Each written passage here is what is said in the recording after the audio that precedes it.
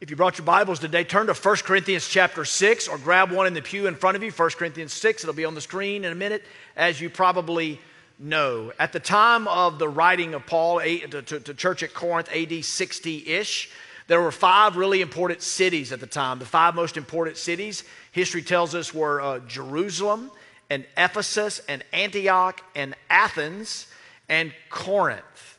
If you're down at the pub playing trivia and someone asks you what was the first democracy in the history of the world, you know the answer is Athens, the city of Athens. But Corinth patterned themselves in many ways after Athens, and historians believe that it actually surpassed Athens in terms of its influence and its importance. And in this world, there was a democracy, there was elected officials, there was a political process, and it was a thing of beauty and a thing of debate and a thing of tension. Imagine that. I want to show you 2 quotes from historians looking back at Corinth and the world of Rome and Athens and Antioch and such. The fondness of the Athenians for litigation and their never-failing abundance of lawsuits and political processes caused the art, and I love this phrase, of forensic eloquence to flourish. It didn't matter sometimes if you had the best argument. It mattered how you presented it. How persuasive were you in presenting your evidence. The art of forensic eloquence. Another historian put it this way, looking at that world at the time. Roman society was notoriously litigious, and Corinth, with its rising class of nouveau rich, was even more so. Lawsuits addressed property matters among the wealthy. Some grievances were simply pretext for avenging insults and pursuing enmity. Now, we're not going to be anti-law or anti-lawyers today. I read some lawyer jokes afresh, but I don't want to stand up here and give those lawyer jokes to you because we have lawyers who give to Fondren Church, and so I'm not stupid. But I will quote Willie Nelson, who in the country song in the late 70s said this: "Mamas, don't let your babies grow up to be cowboys. Don't let them pick guitars or drive them old trucks. Let them grow up to be doctors, lawyers, and such." The idea of Willie Nelson's song, a collaboration, I think, with Waylon Jennings, is that doctors and lawyers are a reputable profession. They do good. And I want to make sure that you understand that today, that law and lawyers can be such a good thing. Like anything, it can be distorted, it can run amok, and it can be a society that maybe has too much or whatever. But doctors and lawyers should be respected. The law should be respected. But in this writing that Paul has given the Corinthians, he says that something's wrong here. Something is awry. Before the first service, the 9:30 service, some of the guys, some of my brothers in Christ gathered behind me in my office, and they circled up and prayed for me. They got close to me today. They laid their hands on me, and one of them kind of walked in late and just picked up mid-prayer, and he prayed this prayer almost verbatim. He goes, "Lord, first of all, thank you. It smells really good in here." And I had just put on a lot of cologne, apparently way too much cologne. And so I made John Hurdle's prayer. He prayed it out loud. "God, it just smells so good in here." But I put on a lot of cologne and it smelled good. But Paul's writing to the church at Corinth in chapter 6, and he's saying, man, it doesn't smell good. There's something that stinks. There's an aroma in the air, and it's not a good one. So let's look at what he writes in 1 Corinthians chapter 6. I'm going to read from my Bible because I got my glasses on my bald head. Verse 1, if any of you have a dispute against another, how dare you take it to court before the unrighteous and not before the saints? I'm telling you, it doesn't smell good, he's saying. Or don't you know that the saints will judge the world? And if the world is judged by you, are you unworthy to judge the trivial cases? Don't you know that we will judge angels? How much more matters of this life? So if you have such matters, do you appoint as your judges those who have no standing in the church? I say this to your shame. Can it be that there's not one wise person among you who is able to arbitrate between fellow believers?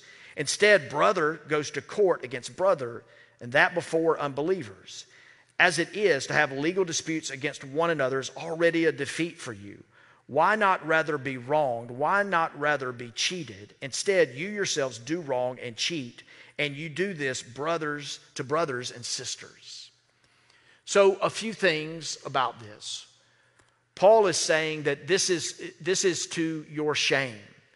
Now, in this verse that we just read, he talks about how we judge the world.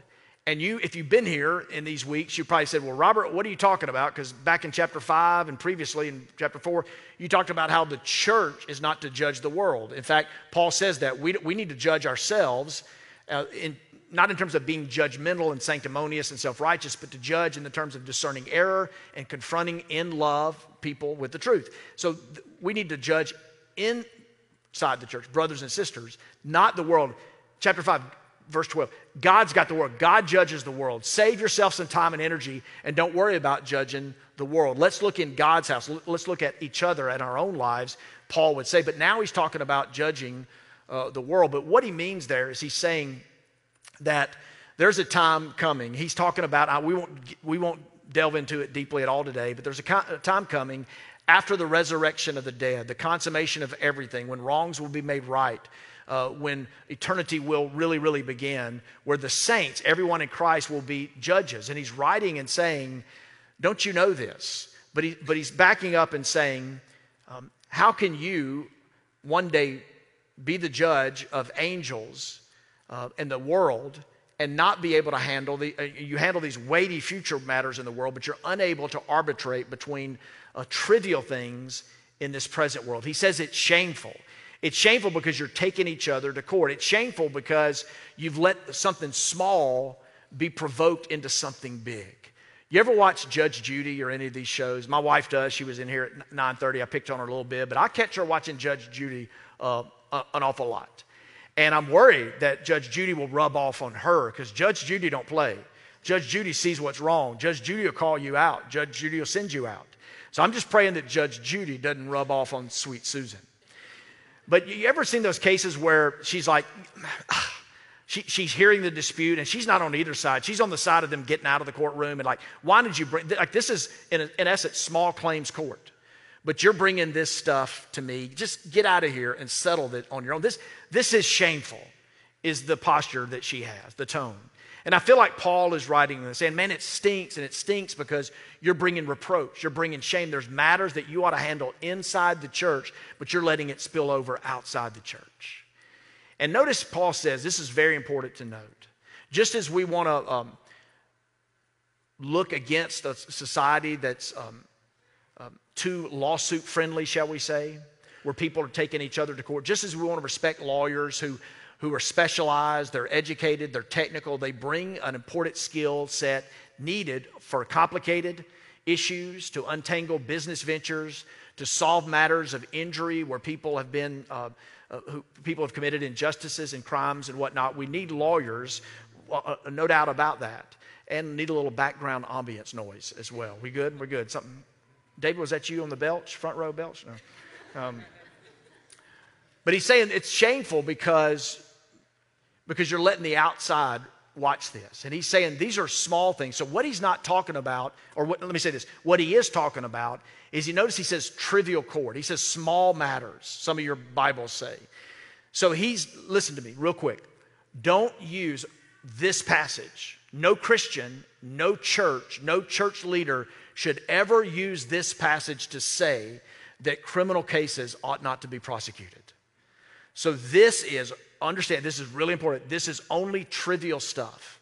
This is stuff that you ought to be able to handle on your own. Arbitration, mediation, negotiation, before it gets to litigation. Handle these things among yourselves, and we ought to. And notice what Paul does. He says, do you not know? And he uses this question 6 times in this stretch of Scripture. 6 times he says, do you not know? And I love what Paul's doing. It's great if you're a parent. It's great if you're leading a small group, if you're mentoring people, if you're a future preacher or teacher in the church. Paul is not only letting them have it about their behavior. He's confronting them in love. But he's saying, let me point you to your identity and to your destiny. And to your destiny, your identity is you're in Christ. Your destiny is, here's the future. You will be judges of the world. Anybody that has the notions that heaven is passive and inactive and we're floating around on clouds with harps and just singing, look, no. There's a future world, and it's a buzz with worship and activity. It's a perfect world, but we have a role that we play, and we join in the rule and the reign of Christ. I don't understand it all. Read Revelation 2, read Revelation 3, read Revelation 20, read Jude, this little epistle. It talks a little bit bit about this, but Paul is saying, look what awaits you. And you're going to judge weighty matters in the future world, and you're not able to arbitrate small, petty matters in this present world. It ought not to be this way. And it's bringing us shame, but he's pointing them to their identity and to their destiny and saying, here's who you are. And notice in verse 7, he says, what if someone wrongs you? What if someone cheats you?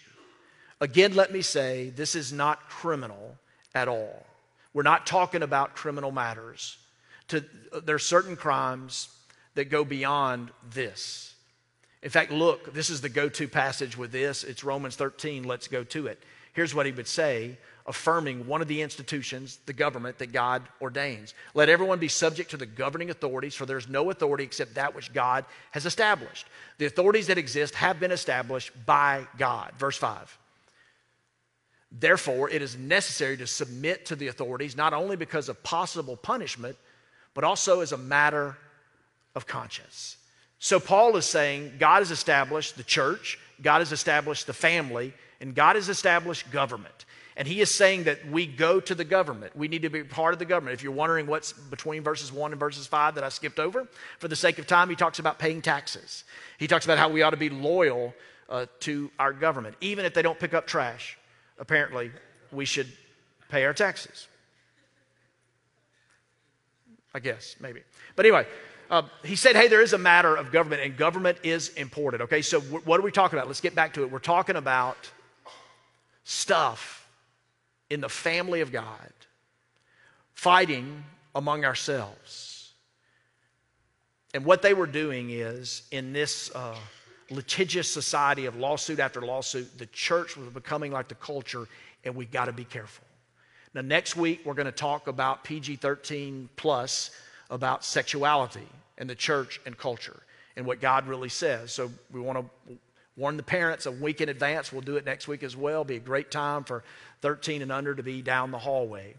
But here he's saying, y'all are going at each other, and you're unable to resolve these things. There's a better way. He points them to their identity and to their destiny. And so I don't want to pass this up. I studied it this week, and I don't want to pass it up. I don't want you to miss this. He says, what if someone wrongs me? What is that? What if someone cheats me? And what is he saying there? Because I don't want you to be a doormat. I'm not saying be a doormat and let people walk all over you. And honestly, I know some of you, I don't say this as a joke, I know some of you are in therapy because you're letting people walk over you. And so I don't want to add to that pain. But what I do want to say is there's a time and place and probably occurrences in your life and mine where we just need to say, I can let that go. That's not that big a deal. Yeah, it's not wrong. I mean, it's not right. They wronged me. They cheated me. But it's not that big a deal. I got a friend in business. I got to protect his anonymity here. But he runs a business not too far from here. And some of y'all go engage with his business. And occasionally he gets complaints in customer service. And sometimes the complaints are out in left field. But I've learned from my friend, he'll do this. He's like, well, ma'am, sir, what is it? Oh, so you think we owe you money? And they're like, yeah, you owe me. And many times he said, I'll just say to them, okay, I don't think this is right, but we'll refund you the $48, or we'll do this. And here's what he's saying. He's probably just being a good businessman, number one. He's saying, I don't want to ruin the relationship. I want you to continue to shop here. So I'm not going to argue over $48. But he's also saying, man, I don't want to lose the relationship. And if you flip that, some of you who are designed like a lawyer, whether you're a lawyer by trade or not, you like to win an argument to the point of losing a friendship. And I would like to ask you to flip that and to say, man, I would rather keep the friendship than win the argument. And that's really what he's saying. So I don't want to miss that. That may sound like fifth grade to some of you, but we miss the simple things. A lot of times when life breaks down, it's not the razzle-dazzle, it's the blocking and tackling. And the blocking and tackling from 1 Corinthians 6 is that there just needs to be some times where you just let it go. And you can look past it. So here's what I'm asking you. In Jesus Christ, if you're a believer, can there be times in your life when you've been wronged, you can just surrender your personal rights for a cause greater than yourself? And you know what that means? It means you got to let go of the hurt. You can't let it build up, but you're reminding yourself and others that you serve a cause greater than yourself. You're not just living out your dream or the American dream. You're a part of being a Jesus follower. and that means you look past it. I want to give you 4 things in the balance of our time today. These are really the 4 points of the sermon. I want to give you this challenge of the people that we can be in Jesus Christ. The first is this: believe what you preach about the nature of sin. Now remember, Paul opens this letter with, you're called, you're holy, you're sanctified, you're enriched in every way by being in the local church. Paul is saying the church, every church, is messed up because every time you get a group of people together, there's a mess. And Paul's saying, don't walk out because things are messed up. Double down and commit to the church. We did that. I did that before you in week 1. Renew your commitment to the local church. If this is your church, renew your commitment. Don't let your pastor or your staff wonder if this is your church. Let us know by your attendance and your investment, by your joy, by the way you participate. Double down in your commitment for the local church. It's the glory of God. And this organization is the one institution that's guaranteed to last. Not this local church. We could die tomorrow if we're not careful. But I'm just saying the local church, the church that Jesus has built, the gates of hell will not prevail against it. He said, and we see that. I didn't mention this at Easter, but it's amazing that this movement, this fledgling movement that began with 12 fishermen and tax collectors in Galilee on the North Shore, took root in the Roman Empire, the vast, strong empire of the Roman Empire, and it grew. It's just remarkable. It had to be ordained of God. It had to be something that the world has never seen. And Jesus is saying it matters, but hold on a second. When people get together, we're going to have problems. Do you believe that? And here's what I love. My Bible's open. I won't turn to all of them, but let me just do a quick cursory scan. Go to the beginning of the book, Genesis 16. You'll see Sarah and Abraham. And there's a handmaiden, Hagar, this Egyptian handmaiden, and there's conflict. And Sarah says, hey, she's looking at me with contempt. And then she points her finger at Abraham and says, you are the reason for my suffering. From the beginning of the book. And then we see the psalmist in Psalm 55. He's praying, Lord, take me away. If I had the wings of a dove, I want to get out of here. He's saying, get me out of here. Why? He said, if my enemies insult me, I could endure that. If a foe rises against me, I can run and hide. But it's my closest friend, it's my companion who's betrayed me.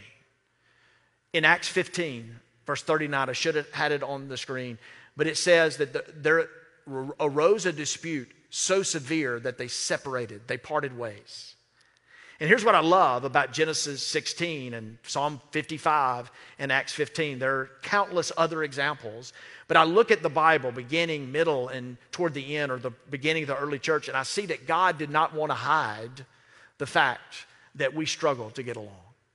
And so here's what I'm saying, James chapter 3.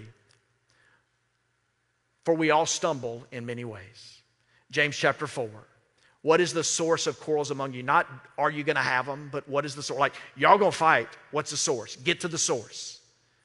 Get to the source of it. And what I love about this book is it doesn't prescriptively tell us to fight. It doesn't prescriptively tell us to look on someone with contempt. It doesn't prescriptively tell us to point our finger and say, you're the reason for my suffering. It doesn't point our finger and tell us to betray a friend. It doesn't point its finger and tell us, hey, here is how you should live and how the sharp disagreements that you should have and how you should part ways. But it does descriptively tell us this is what happened. And so for you and I'm saying for us to be healthy when it comes to conflict, that we need to believe what we preach about sin. And who's got sin? And how many times has your sin bumped up against somebody else? How many times have you been hurt by somebody else's sin? How many times has your sin hurt another? The second thing I want to say, beyond believing what you preach about the nature of sin, is to be a part of the prayer that Jesus prayed. Jesus, here's what he did. He did something really remarkable. In John 17, Jesus put all of the eggs in one basket. And he said this. He said, I pray for these disciples. They were right there. He prayed for the disciples, and he prayed that they would be sanctified through the word of truth. We're going to talk about that next week. How do you live clean in a culture that so often is not? What does purity look like with our hearts and our souls and our bodies, all of us? So, God, I pray that they would be sanctified in the truth. Your word is truth. I pray for them, and not only them, but those who would believe on me through their word. Jesus knew that this movement of love was about to take root, and it would change the world. And so he, in that moment, prayed for you. He prayed for us. And he prayed this, that we would be one. And he says that the world would believe that the Father has sent me by their love and their unity. He put all of his eggs in that basket. In other words, our credibility depends on our ability to live out the prayer that Jesus prayed to the Father, that we would be united. Now think about the hurt. Think about the world. Think about the expressions that we have. Here's a few of them. When our hearts are not unified, we say things like this, so-and-so has a broken heart. This couple that we loved, where they split up, his heart is shattered. They fell apart. What are they doing? They're picking up the pieces. All of these expressions, you've said them, you've heard them, you've experienced them, or know another that's experiencing one or more of these right now. And in this middle of this brokenness, there's this invitation for you and I to add to the world love and unity. To add to the world love and unity, and can I say forgiveness. And remember what Jesus taught? Those who love much know that they've been forgiven a lot, and to know that, man, when we point our finger at someone whose sin is greater or different than ours, we're losing already. And for us to say, oh, I have been forgiven. And when you know that you've been forgiven, oh, you love better. Jesus taught that to be true. Before he prayed this prayer in John 17 and John 13:35, I bet a lot of you know it. You don't have to be a Christian probably to know this verse. He said, by this will all men know that you're my disciples, what? If you have love for one another. A couple of you heard me share this story, but when our kids were little, when our daughter Haley was really little, she was quite a moody girl, and just amazing and cute, red hair, big blue eyes, and sweet as she can be, but sometimes she would, get kind of up and down. And I came in one day for a hug in the kitchen. I just got home from work, and Susan was in the kitchen, and Haley was there, and she was this high. And I said, come here, give Daddy a hug. Haley wouldn't come to me. She's like, eh. And I'm like, what have I done? I hadn't seen her all day. What have I done? Did I miss something? She's like, eh. And she was just having a little mood, a little fit she was having. So I was trying. I was going full frontal, like, come here, give Daddy a hug. What's wrong, sweetie? And then something occurred to me. I thought, I'll do a different strategy. And so I turned to Susan, and I started hugging on Susan. And I started loving on her, and I'll spare you some details. But anyway, it wasn't Song of Solomon, but I had a high-pitched voice, and it was, I was just really cuddling with her, and I was like, oh, and my voice and everything about it was saying, oh, yeah, this is love, this is love. And what happened to Haley? She quit her in the corner, and little Haley ran right over, and her arms went right around our legs, and she wanted in on it. And I have felt impressed by that, though happening years ago, that's a picture of the church. Sometimes we walk out there like, we got love, we got love, we got love. Come get love. We got love down at 3327 Old Canton Road. Y'all want to be a part of love? And that's just weird, by the way. But we try to talk people into something. We're talking, but look, when the world sees our love, they're drawn to it. When a world that's hurting or moody or up and down or unsure, when they see people loving on each other, you're drawn to it. Jesus knows that's part of the universal human experience, and people want in on that. And Jesus put his eggs in that basket. And can I say, like, number one from 1 Corinthians 6, don't go suing each other. But number two, listen, let's love each other. And let's forgive each other, and let's look past small offenses and minor provocations into deep things and to focus on what really matters. And when you know, Paul is saying this, when you know your identity and you know your destiny and you follow Jesus and we walk out what he says, we don't need to be taking each other to court over these things. We can work them out ourselves. Third thing, I promise become a student of your style of conflict and the part that you play. Those words I chose very carefully. Now, later in the letter, Paul's going to talk about how we're different. We're all a part of one body, but we're all very different, and we have different gifts, and that includes a lot of things. We have different taste and preferences and styles. And listen to me, you have a conflict style. You may not talk about it, but you have a conflict style. If you're married and you're sitting next to them, you know they have a conflict style. So just look at me. Don't look at each other. Don't elbow anybody. Just look at me. This is going to be awkward. But for real, what is your conflict style? What is your style of conflict? Do you avoid? Do you sweep it under the rug? Do you withdraw?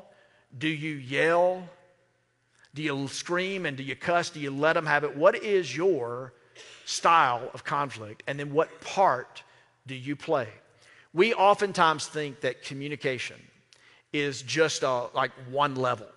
It's the speaker and the listener, it's the word. Speaker, listener, words. But it's deeper than that. It's deeper than that. In Proverbs 20, I don't have it on the screen, chapter 20, verse 5, it says that a wise person will listen and they'll draw out, because what's inside of someone is a deep well, it's deep waters. Even that person you think is surface level and shallow, they've got something deep in them. They just have a hard time expressing it, or they're afraid to tell you. But a wise person, man or woman, will draw it out. So let me give you a couple of communication theory ideas as we intersect it with Scripture. There's a communication level called phatic communication. And then there is a word you more likely have heard, emphatic communication. So phatic communication is just the words that you say. It's your running jokes, it's your friendly banter. If you're close to someone, a friend or roommate or spouse, it's the way you finish each other's sentences. It's the facts and the things that you bring to the conversation. Everyday speech. Emphatic communication is, you can guess this, it's big, dramatic communication. And here's what you'll learn if you've ever studied communication theory. You'll learn that it's the small conversations that set up the big conversations. So think of it this way. There's another level here. There's content, and then there's what I'm calling the climate. The content are the words that you say. The climate is the atmosphere of the relationship.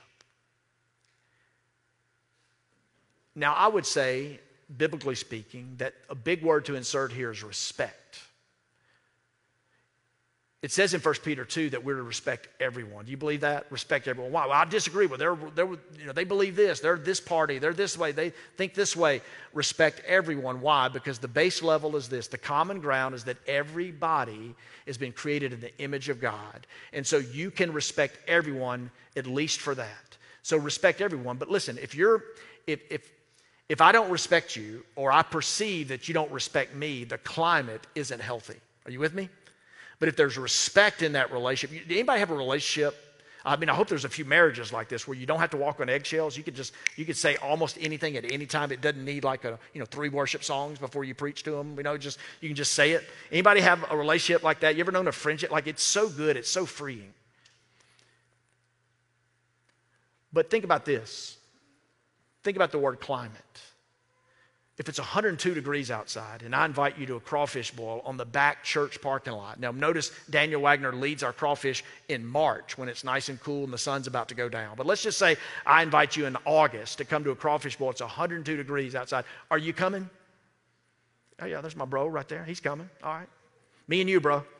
But if it's 102 degrees, you're not going to want to be in an unshaded parking lot on asphalt eating crawfish. The climate, the temperature, 102 degrees dictates probably what we're going to do that day. Are you with me? And so hear me out. There's the content of your words, it's what you say, but there's the climate, and that is the atmosphere of the relationship. So people will tell me sometimes, they're like, preacher, can we talk for a second? I'm about to have a big conversation. And, the emotions vary. The outcome is uncertain. There's a lot at stake. And I'm going to go, man, I've written it out. What do you think? Give me some advice. How would you put it like this? And da-da-da. And I'm all excited about my word. I'm excited about, you can already see it, can't you? I'm excited about the words I'm going to say, and I'm going to tell them this. How short-sighted we can be. And I have found myself as I get a little bit older, a whole lot uglier and a little bit wiser. I found myself telling people, hey, what's the climate of the relationship like? Hey, before you go have this talk, tell me about the climate of the relationship. And can the climate support the content of what you want to share? And listen to me, if it can't, if it's not sturdy enough to do that, you know what I tell people? Wait. Don't have the conversation. Now that's hard because sometimes my friend, they got a speech in front of them. And it's hard to be patient. How many of you struggle with patience? I struggle with patience. And you just want to go win the day. You want to seize it. You want to be emphatic in the conversation. But it's wiser to wait, to build trust, to change the climate, to take your time. It may involve love and forgiveness and forbearance and understanding. I want to drop 2 Proverbs on you because Proverbs has a ton of wisdom. They're both from chapter 18, which says a lot about the tongue. In Proverbs 18:19, it says, a brother wronged is more unyielding than a fortified city. Do you get that? Someone who's been offended, man, they're a fortress. They're defensive because they've been offended. And they're going to be very, very hard to talk to. And so verse 13 of chapter 18 gives us some good advice. To answer before listening, that is folly and shame. Now, I get nervous preaching passages like this when my wife is on the front row. Thank God she was here last service so I can be a little more free. But no, I admitted to the church at first service. I admit to you now with her sitting there knowing that I'm preaching this, but I have had to learn this. And she will tell you, a little bit of backslapping here, but I've gotten a lot better. But I sucked early on. And don't say suck. I know we have some kids in church. That's not a good word to say. If your child, don't say that word, kids. But I wasn't good early on. I was not good early on with this. But the value of listening has added and added and added to the climate of our marriage. And so it is in every single relationship to listen. There's a project called the Harvard Negotiation Project.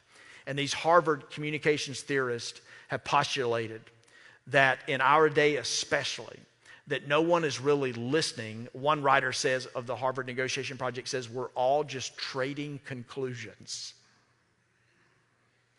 Go watch a talk show and go follow the comment section. Actually don't. And you'll see that someone's mind is made up and another person's mind is made up. And we're just trading conclusions. Does that give anybody life? I mean, that makes you want to do more than just go to court. That makes you want to strangle somebody. But what is your part and what is my part? What is your style of conflict? What part do you play? Listen, would you be open to changing the climate? And let me tell you something. I know we're supposed to talk bad about the church and be cynical about the institution, but let me tell you what I see. Front row seat as a pastor. I have seen and I am seeing miracles take place among people. Man, a front row seat to see relationships, that conflict, man, no way. You could put a finger on the pulse and say dead. And now it's back to life and it's bringing life. Number 4, before we close, I promise 4. Bless others in peace. I was just doodling some lawyer words. Here are some. Litigation, negotiation, mediation, arbitration. But the biggest one in the Bible is reconciliation. God is a God of peace. It's a part of his character. It's a fruit of the Spirit. Romans 12:18, as much as possible, live at peace with everybody. You can only do your part. I preach this a lot. You can't do the other person's part. You can only do your part. So what does that mean? It means you got to let go of the other person. You got to trust God with that. You got to let go and trust God that he'll take care of them. But you can only do your part as much as possible within you. Your identity and your destiny, knowing who you are in Jesus Christ, following the path of Jesus, live reconciled. God is a God of peace. He says, Jesus said, blessed are the peacemakers. Anybody that know the next part of that? In the Sermon on the Mount, when he says, blessed are the pure, blessed are the meek, blessed are those who mourn, blessed are those who are persecuted, he always gives a promise. When he says, blessed are the peacemakers, what does he say? Anybody know? And they will be called the children of God. Man, people will know you're in God's family if you bring peace. When I was little, I had a friend named Ben.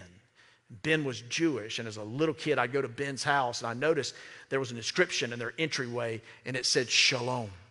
And I asked Ben, hey, what does that mean? And Ben didn't know. Ben would later fail his bar mitzvah, I believe. But shalom means universal flourishing. Shalom means peace and contentment and perfection. And that's what we are to bring. We are to be involved in shalom. We are being involved in the spreading of peace. Well, so-and-so wronged me. So-and-so cheated me. So-and-so's talking about me. So-and-so left. So-and-so. Listen, can you leave that to God? Can you leave that to God? And would you be willing to surrender your personal rights for a cause greater than yourself? Can I tell you that it's paradoxical, but that's where you'll find happiness? That's where you'll find happiness, by trusting God with that. Here's how Hebrews 12:15 says it. I'm going to ask the team to go ahead and make their way up with minimum distractions. And let me read this passage. Make every effort to live in what? In peace with everyone and to be holy. And I love what the writer of Hebrews is doing, just like Paul in his epistles. Hey, holiness matters. Some of us, like, we read these things about peace and we're like, just do whatever. But no, it matters how you live. Your choices, your decisions, it matters. Without holiness, no one will see the Lord. How about that? See to it that no one falls short of the grace of God. We should be a family. We should look out for one another. Stop judging the world and let's look out for each other. And when we slide, and when we drift, and we're caught in sin, let's notice, and in love, let's call each other out, so that no one in this family misses, and that no bitter root grows up to cause trouble and defile many. I know I'm talking to somebody, and you thought you could hide your bitterness. You thought you could stuff it down and it wouldn't hurt other people, and now you know it's defiled many. It's hurt other people. Collateral damage, the military calls it. And we miss this. There's a show called Deadliest Catch. I don't know if you've ever seen it. It's definitely a manly show. But there's these guys, and they're out on the sea. They're on the Borean Sea off Alaska, and they're going actual, literal, sleepless night after night. 40-foot waves, icy conditions.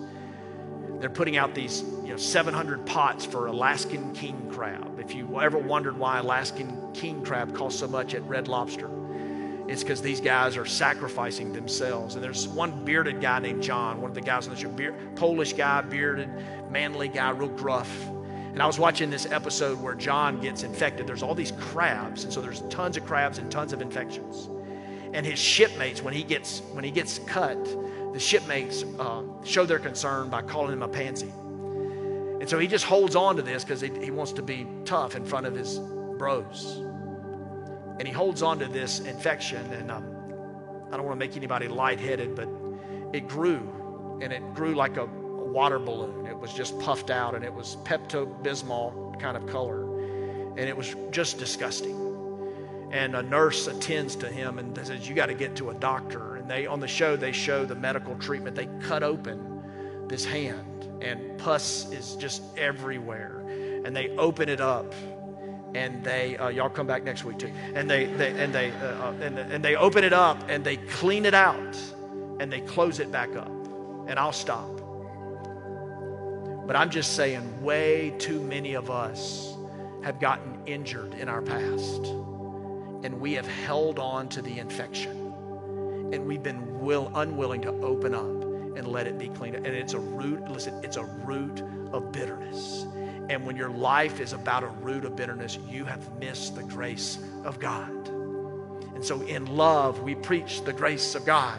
And in love, we warn you about the root of bitterness. So can we let go of some things? And can we move toward other people? Because as a church, all the eggs are in this basket. Our love and our unity. Let me pray for us as you stand. Father, minister to us now before we go in this closing song about your faithfulness. I pray that we would see your faithfulness.